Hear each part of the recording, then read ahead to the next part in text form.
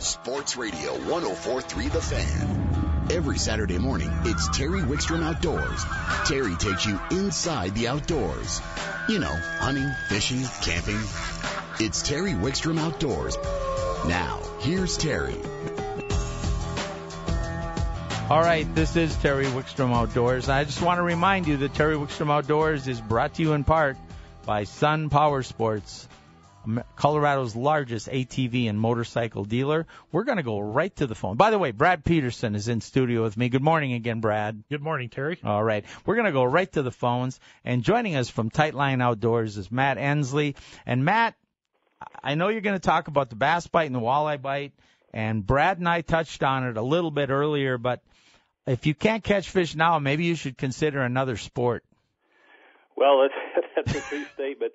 June is our summer peak. You were talking about the summer peak bite. It's the hottest month in the year for numbers of fish. There are other months you might catch bigger fish, but boy, if you go fishing right now, anywhere in the Front Range, every lake is hot and catching numbers of fish, from walleye to bass to panfish.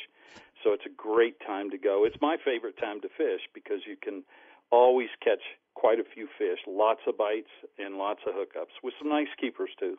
Any particular bodies of water you've personally been concentrating on? I know you do Aurora and Quincy quite a bit. Right. Aurora, it lags the rest of the Front Range. It's a deeper lake, so that water warms up a little later. It starts in July, so we're closing in on when that bite will really get hot. There are some large smallmouth coming that have been spawning shallow on some of the rocky points, and the average smallmouth out there is from 4 to 6 pounds, and the state record has come out of there a year ago, and then it was broken or equaled early this year, but wasn't certified. So there's some giant smallmouth shallow right now. Well, you're absolutely right. That at Aurora, it's got good largemouth too, but the smallmouth in there are just phenomenal. I actually did a show with Troy Coburn out there where we actually just fished right from a boat. I don't think we moved the boat one spot, and I don't think we caught a smallmouth under 14 inches. It was phenomenal. That's on my YouTube channel, by the way, Best of Fishing with Terry Wickstrom. Brad looks like he's about to say something here.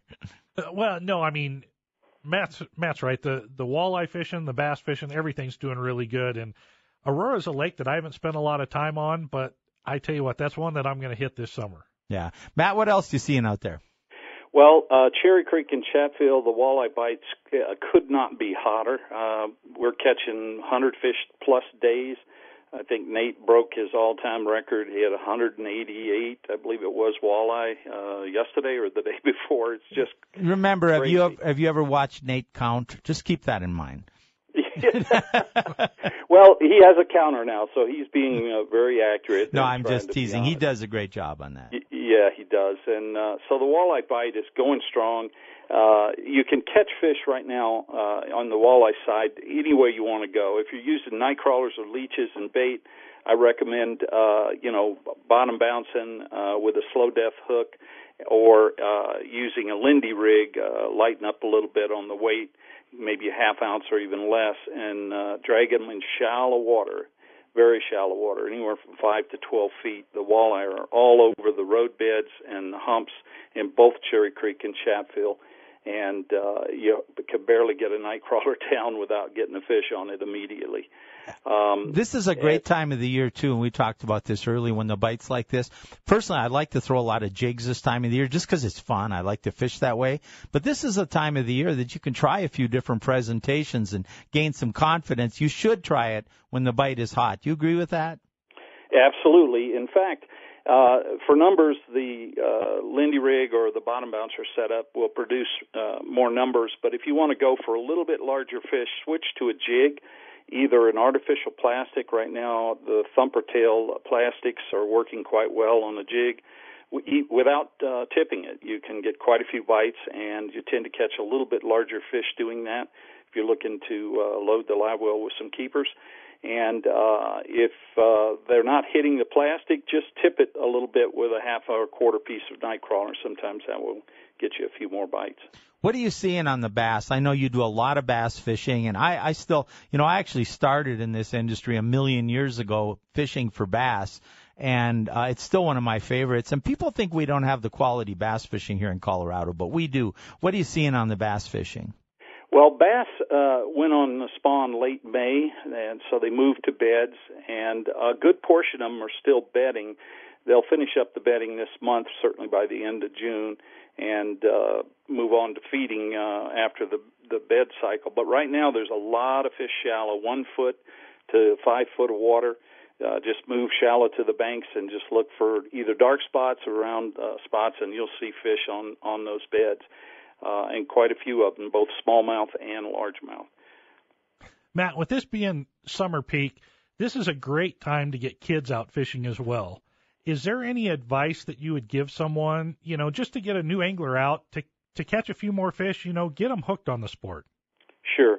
The main thing with kids is you want to keep it simple. Kids have a hard time casting properly or managing, a bait caster or some of the more sophisticated setups. So I like to keep them in spinning tackle, keep it simple. One of the simple baits that works quite well this time of year in the shallow water is a little 4-inch Senko. There are a number of brands of them available out there, but get a 4-inch Senko in a watermelon or green pumpkin, some kind of dark color, single hook. It's not weighted, so it's not going to hang up on the bottom, and let them cast it out. And that slow sinking action, the bass will come up and pick it up. I got to tell you my Senko story, Matt. I'm fishing down in Lake Huitas in Mexico, and famous for its giant bass, right? And I'm working with a couple guides down there, staying at a lodge. But bass fishing, I consider my number one, that I think I'm kind of good at it. Maybe not, but I think I am. And so I'm down there, but I want the guide's advice. It's his water. I don't want to be, So I asked him, I said, what do you want me to put on? And I can't remember what he asked me to put on and try to fish. Well, we had Karen's son, Karen, of course, my producer, Mark, was with us as a camera person. And we were only going to shoot one camera to begin with till we saw what was going on. So he got to fish. And so I rigged up. I said, Mark, why don't you throw a Senko? Because you can throw it into a lot of brush down there at Huitas. The water was high. I knew he could throw it in the brush. He wouldn't have a lot of problems.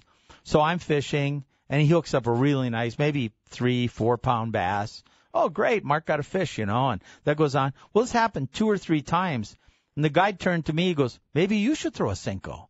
Exactly.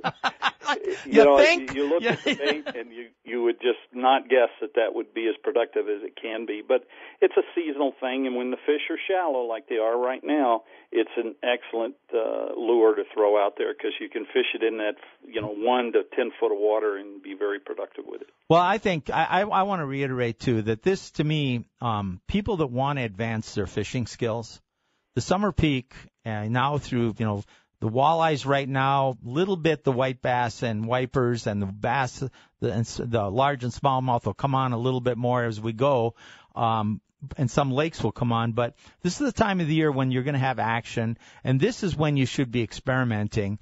And I'll tell you, this time of the year, as these fish start to move just a little deeper, even as an experienced bass fisherman, my go-to rig is a 7-inch plastic worm or a tube, and then maybe crankbaits. But after that, I don't consider myself as proficient. You have to have a wide. I want to learn to drop shot better. That really became popular after I started bass fishing less. This would be a great time of the year if you want to learn to drop shot, because you can do it in shallow water, cast it up, but find a presentation that you've heard a lot that works for this time of the year, and throw it now and get confidence and learn the nuances.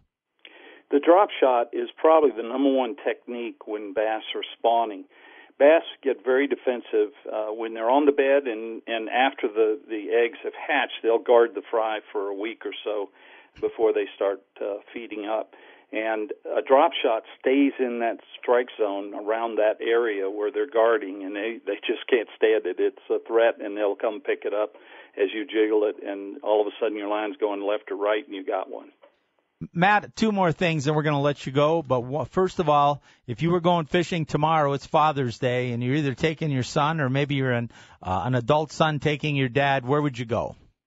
2 lakes, Chatfield and Cherry Creek. In fact, that's exactly what I'm doing tomorrow. I'm going to Chatfield and hit up some of those walleye. The bites are so frequent, it's a lot of fun reeling in a hooked fish. So I'm going to try Chatfield, but Cherry Creek is producing just as well. And where can they find you guys if somebody wants to take advantage? Tightline guides on these lakes. There's people out there. This is the time to learn these techniques from a guide. How do they book a trip from you, Matt? Well, two ways. You can go to our website, Tightline Outdoors, and we're all listed. All our guides are listed there, and you can send us a message on Tightline Outdoors on our website, or you can call us at 720-775-7770, and we'll get you hooked up with a guide trip. All right. And the other thing, Matt, that I want to make comment is you and I have never been on the water together. We got to fix that this year. Yeah, we do. Come join me at Quincy. Just give me a call anytime. I will. The problem is I probably never get off that lake. The bass fishing is so good. Gosh, I love it there. Yeah, it is awesome. Thanks, Matt. Have a good time on Father's Day tomorrow. You too. Take care, guys. You bet. Brad, before we close the segment, that's something we haven't talked about on the show is Father's Day's tomorrow. You and I both, my father's passed away many years ago, but you and I both came from families where our fathers were outdoor people, and you still spend a lot of time in the outdoors with your dad. Oh, I do, and that's time that you definitely cherish, and you try to get out and do it as much as possible. We both waterfowl hunt and do a lot of fishing together. But you know what? There's a lot of kids out there right now who may not have a father in their family, single-parent families, and there's an opportunity to take kids out and kind of do the big brother role and introduce people to the outdoors, because with us, it was our father who introduced us. And I think that's key, is having some sort of an adult mentor to introduce someone to the outdoors so that you get the next generation actively involved in all the blessings that are there in the outdoors. No, you're absolutely right. Well, we're going to take a time out here. We come back. You've got a very special guest lined up, Troy Linder, from the famous Fishing Linder family. Of course, that seemed to have been intertwined in both our lives for about 40 years. So we'll have him join us. But so I'm looking forward to that. Terry Wickstrom Outdoors is brought to you in part by Sun Power Sports, Colorado's largest ATV and motorcycle dealer. Terry Wickstrom Outdoors is brought to you in part by Sportsman's Warehouse, America's premier outfitter. Brad Peterson in studio with Terry Wickstrom, and we've got a special guest on the phone right now, Troy Linder. Good morning, Troy. Good morning, Brad. Good morning, Terry. How you doing? Doing great. Good morning, Troy. Doing good.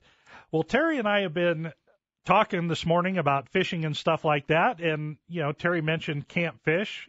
This year, Troy and I, along with a couple other of the alumni staff members, have really been working to get Camp Fish back up and running.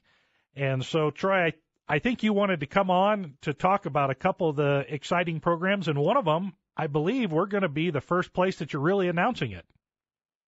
Yes. Yeah, it is, I guess, with great pleasure and excitement this August 6th through 9th, on the original Camp Fish grounds, the original lodge in Walker, Minnesota. We're having an adult-child session. This is the first Camp Fish session there in, how long would you say? 26 plus years now. Yeah, 20, almost 3 decades. Way before my time. And it's open to all ages. I mean, it's an adult, we call it the adult-child session, but the adult could be 60, the child could be 40. It could be a 40-year-old adult with a 20 or 30 and 10-year-old. So we have some people that, that kind of pre-signed up already, and the mix, of ages there is going to be quite broad, and it's really to celebrate the spirit of Camp Fish and how it really touched so many lives and drove that passion for the outdoors, especially in fishing. Yeah, and we're lucky enough. We've got several of the alumni staff members who are going to be there helping do some of the instruction, the education. People are going to be getting out on the water 6 to 8 hours a day, along with classroom instruction. It's a great way to, learn about fishing if you're new to it, or to expand your skill level. Yeah, we'll have two fishing sessions each day, guided fishing from the original Camp Fish staff. And based on the the incredible curriculum, that was just there hasn't been anything like it. The FLP and we're adding keys to the fish location, presentation, timing, and we can customize it. Obviously, if you're going there with a younger child, we can customize the fishing sessions each day to, for what you want to fish, and if you're more advanced, then we can definitely help you out as well. It's going to be a lot of fun. Yeah, it's going to be a fantastic time. Now, we've got another program that's coming up this fall, and it's one that has really been a passion of your dad, Al. And why don't you talk a little bit about that? And hopefully we may get Al in a few weeks to even talk some more about it. But talk about the Career Expo that's coming up. Yeah, this is also very exciting. This answers the question, which a lot of people have, especially young people, how can I make a living in the outdoor industry? And we're offering a fishing careers workshop here in Brainerd, Minnesota on October 28th. It's a one-day workshop at Craigens Resort. It's hosted by me and my dad, Al. And this is open to anyone. And we're covering areas, the areas that we're covering, professional angler, fishing guide, promotions, freelance outdoor writing, videography, photography, social media marketing, sales rep, conservation officer. And they're all Minnesota-based. So you have Matt Johnson from Clam Outdoors, Billy Linder, John Janicek, Mike Hayner for videography, sales reps, and people from the DNR, and Seth Fighter, the Bassmaster, elite angler, Mark Fisher, field promotions at Rapala, and it's not so much about how to catch fish, but it's actually about how to make a living. Hey, Troy, this is Terry. Does this mean I might even have a chance to still have a career in the outdoors? Tell you what, you want to show up, you can show up for free. We'll put you on. We're going to put you on as special guest speaker there, and you've been in the outdoor industry obviously for decades, and in many aspects of it, from radio, television, writing, and how it is for somebody coming in, especially somebody in high school or college. It's probably daunting. Where do they start? And this is what this workshop is meant to tell, the stories of how people in different areas are making a living, where they come from, how they got to where they are. Well, and there's a lot of people that look at the professional bass anglers and say, that's the way to get into the fishing industry. But there's so many other avenues, like you say, whether it's a biologist or a conservation officer, a sales rep, mm-hmm. working with a manufacturer. Mm-hmm. There's a lot of ways to be inside the industry, but not on the professional bass angling tour side, because that's a tough gig. Not only just the long days of fishing, the travel, the being away from your family, the tremendous expense that it is. So there's a lot of ways for people to get in and figure out where their skill set, their niche is, that they can look at creating a career in this fishing industry. Brad, you're absolutely right. That is, the road of a professional bass angler is really tough, and there's only a handful of guys really making it, at the top, and But if you have a passion for the outdoors, which a lot of people do, there's so many different avenues, with writing, and even somebody like Brett McComas is based here. He edits Target Walleye, and basically works in social media. It's purely social media, which over the past decade, especially the last 5 years, you can actually make a living working for companies. These companies need content. They need somebody to manage that, especially if you're younger.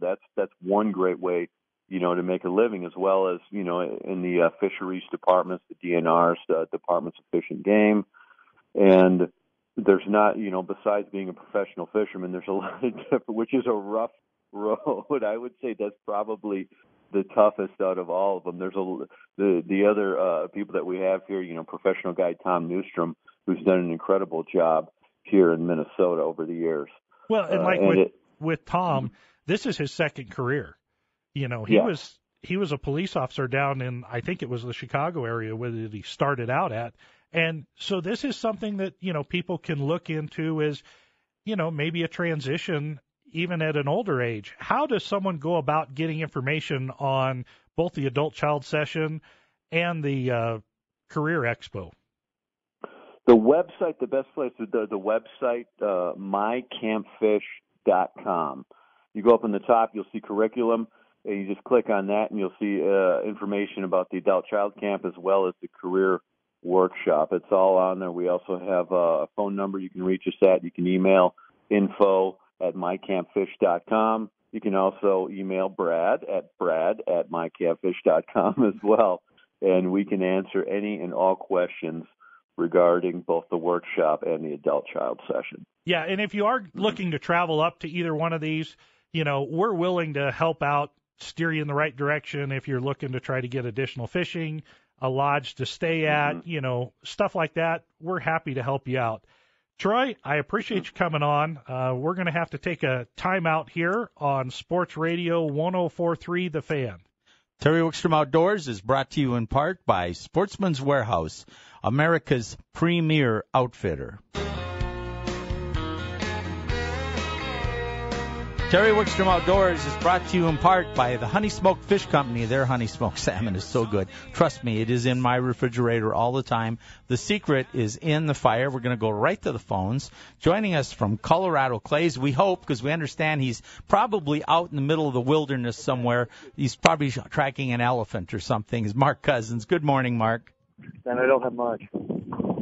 You there, Mark? Yeah, can you hear me now? I can hear you. You're kind of in and out, but we'll do our best. I've got Brad Peterson, too, and if we can't keep the connection up, we'll kind of fill people in. But you and I wanted to talk. You and I talk a lot. We used to do a preparation for the outdoors program every year that we took a whole 2 hours to do, actually, on being prepared and being things.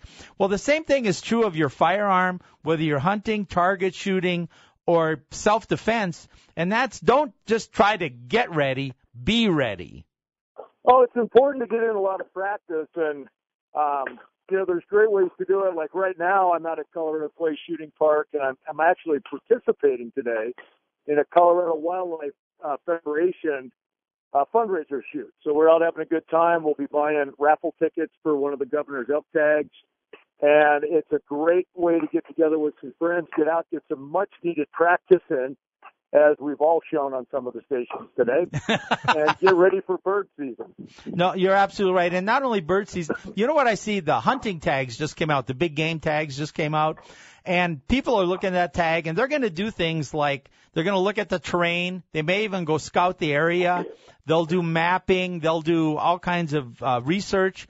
But they won't take their gun out until a week or two before they go to practice. They'll find out they've got scope mounts that are broken or a mechanism's not working or that they're not very proficient with that firearm because they haven't shot it.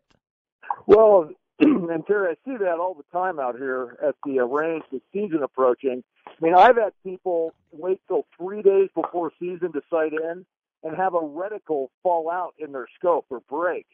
So they've only got 3 days to get a new scope mounted, get it shot in, and be ready to get packed for hunting. A big discussion today with everybody out here shooting has been, what tags did you draw? And I'm shooting with a friend that drew a tag it took 15 points to get. So he's already looking at what rifle am I going to get put together and get ready for this hunt of a lifetime. But he's talking about it now, and he'll be shooting that gun probably every week between now and hunting season. That's just how he prepares. And it's kind of a model on how folks should prepare. We're getting our tags in the mail. That's a reminder. Hey, I got to get the guns out. I got to check them over from last season, make sure everything's clean, lubed, everything's tight from the scope bases down to your sling swivel studs, and then get out and practice so that the month before season is all you're doing is just confirming what you already know, that everything's ready to go, so that the ultimate goal is when you put that crosshair on an animal, the only thought in your mind is, I know I can make this shot. Never, I hope I can, because you don't want to shoot that way. No, and you made something, he's going to get his gun put together, maybe a custom gun, because it's a hunt of a lifetime. And Brad, you can attest to this, and so can you, Mark. But Brad, even whether it's waterfowl hunting with a shotgun, whether it's a rifle, don't buy it the week. You're not going to get a good deal. They say there's a sale the week before hunting season. Trust me, they're marked up. But you know what? Buy it now, right? Wouldn't you say so, Brad, too? Oh, yeah. Now is the time to buy it, to get comfortable with it. And if you want to try to test some loads out, see what's going to shoot better, now's the time to figure out what load's going to be the best for you if you're purchasing loads as opposed to reloading, and make sure you buy enough so that you have some coming hunting season. Because, the last few years, sometimes specialty loads have been hard to come by. So make sure when you find a load that you like, you have enough of the ammunition so you're shooting a consistent load, because it's just like changing scopes, changing guns. If you change your load, that's also going to change the way your gun shoots. And that's true with hunting, right? With rifles too, right, Mark? Oh, that's great information that Brad has there, because I see that all the time. People will come back out to shoot and say, well, last time I shot in with this, but I couldn't find any more, so I bought this other brand. It'll be just as good. Some guns aren't finicky, but I see a lot that are. I mean, it can be 4 or 5 inches at 100 yards difference between brand and bullet. And if you extend that out to a 200-yard shot or a 300-yard shot, you could be 1.5 feet off. It makes the difference between a clean kill and a miss, or worse yet, a wounded animal. Well, and this carries over to whether you're shooting sporting clays like you guys are right now, or target shooting, and it especially this practice and understanding your ammo and your gun, self-defense shooting, Mark. If you're not out practicing with whatever you're going to carry as a self-defense gun, you're not going to be safe. You're not going to perform under stress. Hunting's the same thing. If your heart doesn't beat 150 beats a minute, why are you out there? But when you're in those stressful situations, if you have to worry about your ammo or your basic shooting techniques, trigger control, sight picture, you're just not going to perform. Well, and the worst thing you could ever have happen, especially when you get into self-defense, if you ever did have to, pull your self-defense firearm and think you might have to shoot it to protect yourself or your family, the last thought you want to have in your mind is, I hope my gun works. You've got to be absolutely certain that it's going to function with the ammo you choose to carry. Because if you're thinking, I hope it works, that's going to cause brain lock, and a lot of things are going to go wrong. Oh, any of the things. Well, working on your fundamentals in a non-stressful situation is so important. It's like developing muscle memory in any other sport. Your sight picture, your trigger control have to be instinctual. They can't be something that you're developed. And along those lines, Brad and I were talking earlier, practicing bad habits just reinforces bad habits. If you're not shooting well, have somebody help you so you don't reinforce those bad habits. Oh, that's a great idea. And if you go out and it's just not right, it's better to simply pack up and go home instead of develop a bad habit that might be very difficult to break. If you're not sure what you're doing, go shoot with a friend. Have them video as you shoot. Have them close up on the gun as you shoot and watch what your trigger control is. See if you're keeping the front sight focus, you're keeping the muzzle level, that you're not anticipating the shot and pushing the gun down, or you're not mashing the gun with your whole hand and pulling the shot low into the side. If you're a right-handed shooter and you're shooting low left, that's a trigger control issue, and you're not staying on the sight. Left-handed shooters shoot low right. So that's a quick self-evaluation you can see, and a lot of good dry practice. You do dry fire practice, get everything down, then come out to the range and shoot. And one last thing is, you can never do anything fast that you have not mastered slowly. No, you're You got to get those fundamentals in, like you mentioned, Terry, and then speed comes with efficiency of motion as you get better at doing each technique. Yeah, we're out of time, Mark, but we always used to say, be quick, but don't hurry. And hey, real quick, how do they find you guys if they want some help or just to shoot? Just look up ColoradoClays.com on the web. We have a great overview video that shows all the features of our shooting park, all the shotgun shooting sports, our rifle and pistol range. We're just east of Bar Lake. We're 6 miles east of Bar Lake off Bromley to Lane. Turn south, follow the signs. We're open every day except Tuesday. So run out if you can get out during the week, especially on rifle and pistol. Great time to do it. It won't be crowded, and you'll be able to have a nice, positive shooting experience. All right, Mark, thank you for joining us. Get back to your shooting. I kind of hate to. I'm not shooting that good today. All right. We'll talk to you soon, Mark. Let's go right back to the phones now. And joining us, one of my favorite people from one of my favorite companies, and that's Kevin from the Honey Smoked Fish Company. Good morning, Kevin. Well, good morning, Terry. You get the honey smoked salmon, and you bring it on your trip. So at least you succeeded with pleasure in eating a fine piece of fish. We actually fished with a guide in the Cumberland River down in Tennessee. And he actually, and this was years ago before I knew about honey smoked salmon, but he actually carried salmon in a cooler with him, and he had you release all the fish you catch, but then you ate the salmon after to get the experience of catching and eating fish. And some people say it's good luck. It brings the scent, the little honey smoked salmon, the secrets in the fire. And then, all the fathers out there, all your kids and your wife are wondering what to get you. Maybe throw the little hint that a honey smoked salmon is great, and you can put it in your fridge. It'll stay 90 days if you don't break the seal. And once you break the seal, 10 to 12 days. Oh, and keep in mind, it's diabetic friendly and lightly smoked. I made that comment earlier that as I'm getting older, I want to stay active. And one of the things that's You are active, Terry. And one of the things that's an important part of my health is what I eat. And I've had to learn that, and I can do substitutions without giving up taste by using honey smoked salmon. It's in my refrigerator. It goes in pasta. It goes in omelets. It goes in my dips. I eat it right out of the package, and it's so good for you. Oh, yeah. I like to put it on top of my burgers or top of my steaks. Like you do with blue cheese or something like that. Oh, it's great. Or bacon. It's fabulous. Remember, the secret's in the fire. Where can they find it, Kevin? Omega-3s. Oh, King Super, Safeway, Costco, Sam's Club, soon to be Walmart. Wow. And I'll tell you what, you can always find it in my refrigerator, but I'm not giving it up. Well, thank you, Terry. All right. Thank you for all my customers and, that support Honey Smoked Fish Company. Right here from Colorado. Thank you. Thank you, my friend. Thank you, Terry. All right. Terry Wickstrom Outdoors. Have a great weekend, everybody. You bet. Terry Wickstrom Outdoors is brought to you in part by the great folks at Honey Smoked Salmon's Honey Smoked Fish Company. The secret is in the fire.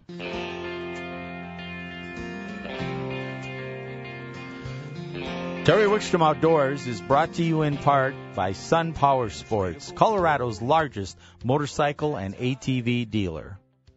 This is Brad Peterson in studio with Terry Wickstrom, and we've got another special guest here, one of our local Colorado bass experts, Nate Caldwell. Nate has fished, last year was the Colorado representative to the BASS Nation event and did pretty well. So, Nate, good morning.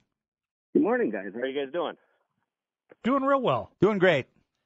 So, Nate, you've been up chasing bass around that northern Colorado area, and I know you said you were on Boyd a couple days ago at a tournament and said the fishing has just been phenomenal. So why don't you share with the listeners some of the things going on and maybe some tips that you would give them if they were going to go out this weekend and take their dad out to do some bass fishing? You bet. The fishing really, as some of your guests earlier have stated, is pretty darn good right now. The bass are coming off the spawn. They're winding that down. There's still some up shallow, finishing that process up. But with the high water, a lot of the fish are still up shallow in the flooded timber and the weeds and all that stuff, feeding on crawdads and all that good stuff they can find before the shad really get big enough for them to eat. At Boyd the other night, there was a real good shallow largemouth bite. A lot of guys were catching them flipping bushes, throwing top water, which is always fun. That's a good fun bite. And the smallmouth are getting real healthy in Boyd again. Just look for hard bottoms with those boogers, and they're hiding all over the boat ramps and the riprap and all that good stuff. Well, yeah, that's phenomenal. And you also said that someone caught a walleye on a topwater bait on Thursday. Is that right? Yeah. One of our guys in our club caught a nice walleye on us right about dusk. So the walleyes were up chasing shad. There's quite a bit of shad up that were right on the surface right about dark, and apparently the walleyes are chasing those as well. Now, other than Boyd, what other lake? I know you like to fish Horsetooth. Is Horsetooth the other lake you'd recommend up there? And I know Horsetooth is going to fish a little bit different than Boyd due to the fact that Boyd has more weeds and Horsetooth's a little bit more canyony and rock environment. Yeah, Brad, I love going to Horsetooth. That's probably my favorite lake in the state. I try to get up there 2-3 times a week when I can. The smallmouth fishing up there has been phenomenal. It's just getting better and better over the last few years. With the high water we've had in the springs, recruitment has been awesome. The smelt population is really back. The shad have taken off. The panfish and the other small game fish are really creating a great forage base. But like you said, the smallmouth are finishing their spawn. So they've been up shallow and been pretty easy to catch, just like you said earlier, going along the bank, and you can even look for them. But they're getting real healthy in there. Our tournaments last couple of years, we've been seeing quite a few 3+ pound fish, and even some in the 4, almost 5 pound range, which is really getting healthy for that lake. Well, that's a phenomenal smallmouth. I don't care where you are. A 5 pound smallmouth is a trophy nationwide. So, and to have some of that just here right along the Colorado Front Range is a real blessing. Now, if you were to tell someone maybe a presentation style to go up there and to try and chase those smallmouth, what would be something, maybe not too technical, someone who's beginning bass fishing, but that's going to get them out there and get a lot of bites? Man, it's hard to beat a drop shot. Just a little 8-ounce, 3/16 out. Put a hook about 6, 7, 8 inches above that with a little plastic, like 3-inch Senko. There's tons of little, drop shot baits out there. Worms, color doesn't too much matter up there. You can experiment with that a little bit, but for the last month, that's been my go-to bait up there, and it'll be my go-to bait all the way into October up there. The fish start moving deeper here in the next week or two. You can look for them on your graph and drop that little guy right on them, and you're still going to have a good time. Nate, I got a question for you. A lot of the guys coming up to Horsetooth actually fishes different than almost all of the lakes on the Front Range, I think. And it doesn't mean it doesn't fish well, but if you go to Boyd or Cherry Creek or Chatfield, typically Horsetooth is such a different lake. You just meant you kind of did a prelude to my question. The spawn's going to be over, and those smallmouth are going to be located. They're going to be moving into more of a summer pattern. Do you see them setting up, the big ones setting up deeper, or do you fish for them times of the day? Or if you just want to catch a bunch of small ones, give some advice to the weekend angler. You betcha. Like right now, if you went to go pound the bank, you're going to still catch a few nice males that are up there, 15, 16-inch class. A lot of 10 to 13-inch fish will be on the bank shallow. When I say shallow, I'm saying 1 to 7 feet. Some of the bigger ones are starting to pull off for their summer haunts, get 10, 15 feet deep, start looking at points. As the summer progresses, they start looking for flats, bigger flats with some humps on them, 10 to 30 foot deep. You can graph those and just see the fish and literally drop straight on their head. But the nicer ones start to pull out. They eat on the smelt and the shad out there in the deeper water. As those pull out, and that's pretty much it, man. It's an amazing fishery, and I love it up there. Well, I've caught them in the summer as deep as 50, 60 feet. Do you fish that deep? I do at times. I don't like to. I avoid it because a lot of times we're up there pre-fishing for tournaments or in a tournament. So when you start catching 50, 60 feet deep, you start running into some issues with their air bladders and getting them released safely and alive back into the lake. So I try to avoid that when I can, and there's plenty of fish in that 15 to 20-foot range. Yeah. Now, you mentioned the fish moving deeper just from their normal transition. One of the other things that will kind of push the fish or force them out deeper is our falling water level. And we're getting about to that time in the irrigation season that they're going to start calling some water out of these reservoirs and starting to pull some of that down. Do you see once that water level starts dropping that the movement increases quicker and maybe even pushes them out just a little bit deeper? Oh, absolutely, Brad. As the water starts dropping and those cottonwoods and things that are flooded on the shoreline that keep those fish, comfortable in that environment, the water drops, they start pulling out. And that's where we talk about that midsummer bite, 10, 20, 30, even 50 feet deep, like Terry said. They move out on those humps and they look for cover and safety out deep. Now, once they get out into that deep water, do you see a particular time of the day? I know a lot of times when they're up real shallow, it may be a little bit more of a dawn dusk type bite. Is it when they're out deeper? Is it more of an all-day bite? Does it correlate with when the smelt maybe are crossing over top of that structure? What do you see? Can people catch them all day long, or should they be targeting more of those prime times? You're giving me give away all the secrets. I honestly think in the summertime with that offshore structure bite, middle of the day when that sun's its highest can be some of the best bites. And they start leaving that structure in the evening, 5, 6, 7 p.m. And I think they start to roam and chase those smelt that are coming to the surface. Those bass can be harder to locate at Horsetooth at least. But the middle of the day, you can get in some phenomenal offshore structure bites for sure. Well, and that's something that I think a lot of people overlook is depending on what what location you're fishing, the timing makes a big difference, and the bite may be better middle of the day versus morning or afternoon. Nate, we're about ready to have to wrap up here, so I appreciate you calling in and filling people in on the good bass fishing that's taking place up on the Northern Front Range. You bet. Take care, guys, and get out and catch a few. All right, thanks. Tell that All right, caller to hang on, and I'll take their So, question personally. We're going to have a great weekend here. Hopefully get out and spend a little time outdoors. I know I'm going to go wet a line tomorrow for a bit. And I'm going to try to get a little fishing in now that I'm in town for more than 2 days. Well, hopefully next week we can go wet a line together and actually experience some of this summer peak fishing. Yeah, I'd like that, Brad. All right. Well, join us every Saturday at 9 a.m. on 104.3 The Fan for the Terry Wickstrom Outdoor Show.